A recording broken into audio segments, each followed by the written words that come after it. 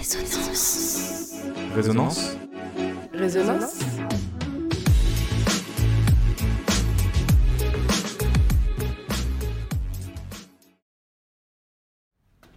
Tokyo 2021. Un rêve que touche presque du doigt Amandine Brossier, encore dans l'attente de sa qualification pour ses premiers jeux.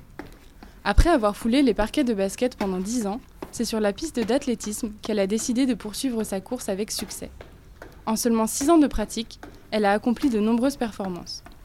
Parce qu'ils la conduisent au meilleur d'elle-même, Thibaut Godichon, ostéopathe et co-président du club SCO Athlé, Romain Lebascle, Simon Bourneuf, Jonas Bourgeais, ses coéquipiers, et Sullivan Breton, son entraîneur, nous font vivre la préparation olympique à travers leurs regards.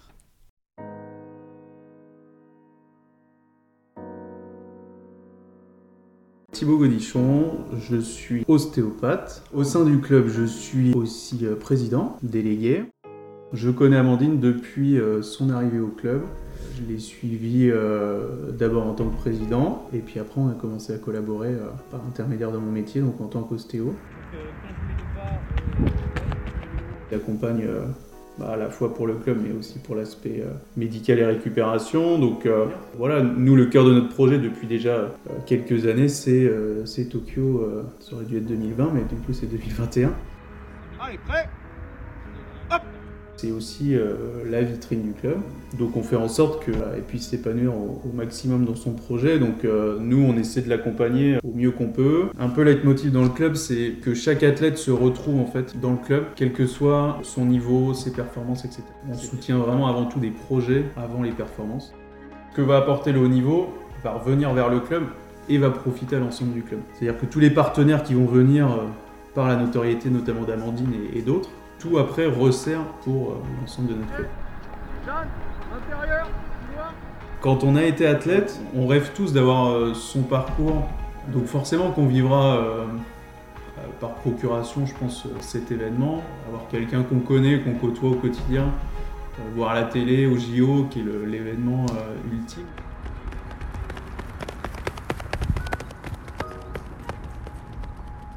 Moi, c'est Romain Lebascle. Ça va faire bientôt 4 ans que je fais du sprint au SCO Athlé. C'est depuis à peine 1 an maintenant que je suis dans le groupe avec Amandine Brossier. On va dire que toute la programmation est vraiment faite pour Amandine. Nous, on s'adapte à cette programmation et forcément, après, tout le monde se dégage selon certains points. De s'entraîner au quotidien avec une athlète de haut niveau, non, c'est pas frustrant. On sait que quand on vient dans le groupe, on sait pourquoi on vient et on ne sera pas la star, entre guillemets. Ça, c'est gratifiant, moi, je trouve, de pouvoir s'entraîner au quotidien. Et tu veux espacer ou pas ? Ça doit me dire si t'es plus à l'aise à espacer. Je m'appelle Simon Bourneuf, ça va faire 7-8 ans que j'ai commencé l'athlé. Discipline 200-400. Amandine, du coup, je l'ai connue avant de commencer à m'entraîner avec elle, donc c'était il y a 6 ans. Ça reste une discipline individuelle où il y a de la compétition, donc le fait d'être plusieurs, il y a toujours un esprit compétitif entre nous. Il y a des séances où elle sait qu'on va aller plus vite, elle sait qu'on va être peut-être plus résistant, et même elle va chercher vraiment à nous accrocher. Le fait de m'entraîner avec elle, l'esprit s'est pas fermé, au contraire il s'est ouvert. On sait comment il s'entraîne, on sait aussi du coup comment ça se passe dans le haut niveau, et je sais que le fait de pas m'entraîner avec Amandine, ça c'est des trucs que je saurais jamais.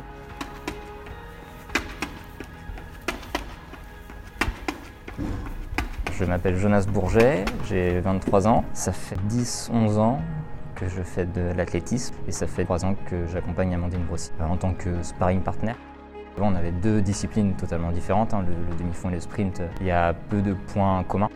Ce qui m'a étonné, c'est sa manière d'aborder très rapidement le haut niveau. Très vite, elle a tout mis de côté, elle a très vite compris qu'il y avait quelque chose à faire, qu'il y avait une vraie aventure à construire. Et donc elle a tout mis en œuvre pour que cette aventure se passe au mieux et qu'elle atteigne ses objectifs. Et c'est ça, je pense, qui m'impressionne le plus encore aujourd'hui. On a aussi nos propres objectifs personnels. On s'entraîne à la fois pour elle, mais aussi pour nous. Quand on peut unir les 2 côtés, c'est là où on a tout gagné. Voilà, ta jambe gauche. Je suis dans l'axe. Ouais, et ça enchaîne tout seul. Ta jambe droite. Sullivan Breton, j'ai 30 ans, je suis encadrant athlétisme haut niveau pour le club SCO Athlé depuis, je dirais, 5 ans. On a signé ensemble au club une licence pour s'entraîner.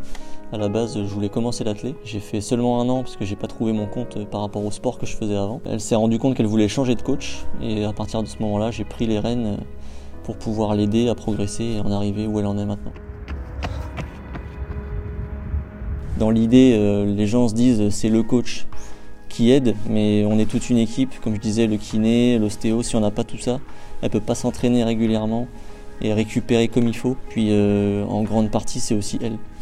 Elle, si elle ne veut pas s'entraîner, si elle ne veut pas progresser, je peux faire ce que je veux, ça ne marchera pas. Tout ça, mis bout à bout, fait qu'on a l'alchimie qui fonctionne pour qu'elle progresse quasiment chaque saison.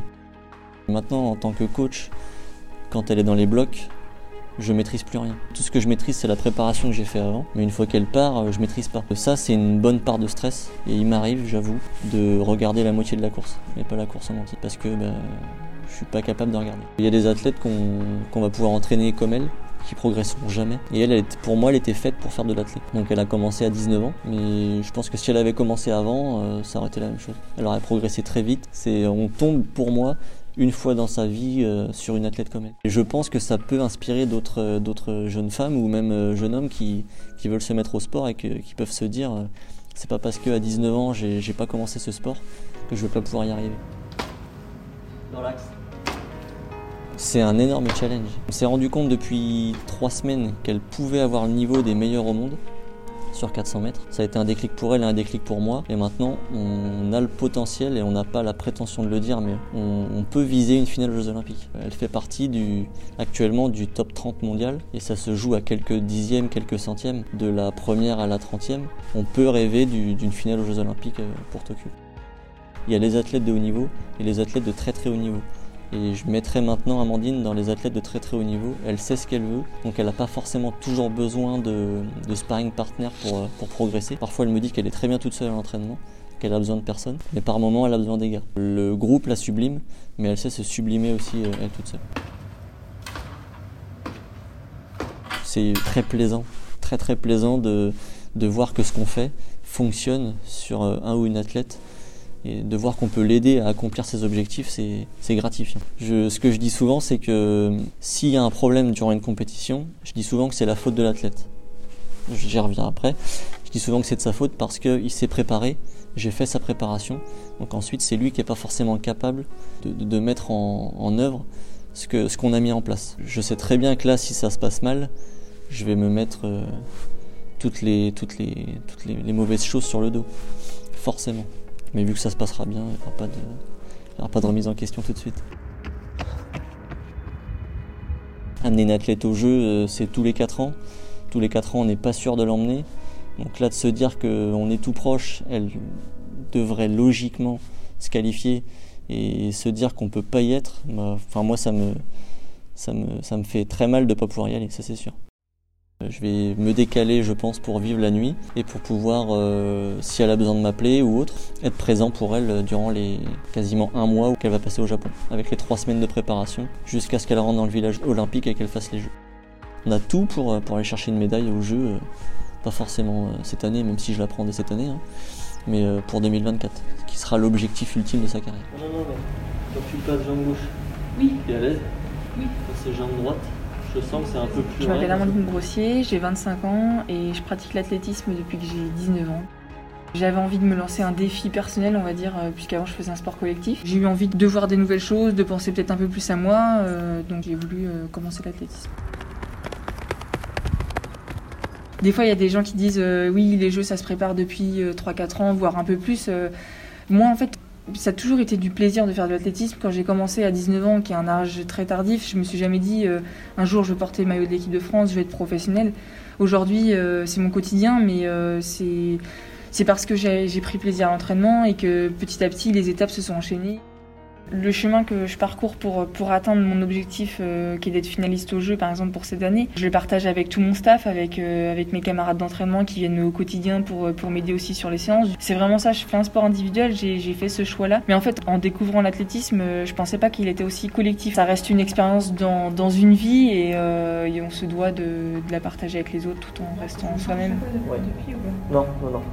Tu fais tout d'une jambe et tu changes de jambe. Avec mon entraîneur, on a la particularité d'être aussi compagnons dans la vie quotidienne. C'est principalement notre duo avec Sullivan qui fait qu'on performe comme ça, puisqu'on communique énormément, par rapport à d'autres entraîneurs où, voilà, à la fin de la séance, ça s'arrête et on se revoit le lendemain. Nous, c'est vraiment, on en rediscute, il est plus là dans le quotidien, il fait plus attention si je me suis fait un petit peu mal, si on peut adapter une séance, etc. Donc c'est vrai que c'est ce qui, je pense, fait notre force. J'essaie de me dire que je cours pas pour les autres, mais en fait ce qui me fait plaisir c'est de rendre les gens heureux. C'est surtout de voir le bonheur à travers les gens et les émotions que tu crées qui me fait vibrer en tout cas. Le pire, mais même pire que toutes les séances que je peux faire qui sont les plus dures à l'entraînement, c'est de voir la déception sur le visage de mes proches. Je me souviens d'une séance par exemple où j'étais pas du tout à la hauteur. Moi-même j'étais déçue parce que je n'avais pas donné le meilleur de moi-même. Mais en fait quand j'ai vu dans le regard de mon entraîneur qu'il était encore plus déçu, de voir ça directement c'était encore plus dur. Et du coup des fois ça peut mettre un peu de pression de se dire t'as pas déçu les gens mais les gens t'attendaient. Alors après ils me soutiennent hein, mais c'est vrai que moi j'étais déçue aussi pour eux parce que je voulais qu'ils vivent autre chose. Tout comme ça me fait vibrer quand je les rends heureux, ça peut me peiner encore plus quand je les ai pas fait vibrer. De toute manière, je me suis fait l'idée que j'irais seule. Et j'ai vraiment mon regard d'athlète de haut niveau. Et c'est vrai que je ne sais pas si c'est compréhensible de la part d'autres personnes qui ne sont pas athlètes professionnels. Mais disons que moi, c'est mon objectif de la saison. Je le vois qu'en termes de compétition, d'être finaliste aux Jeux.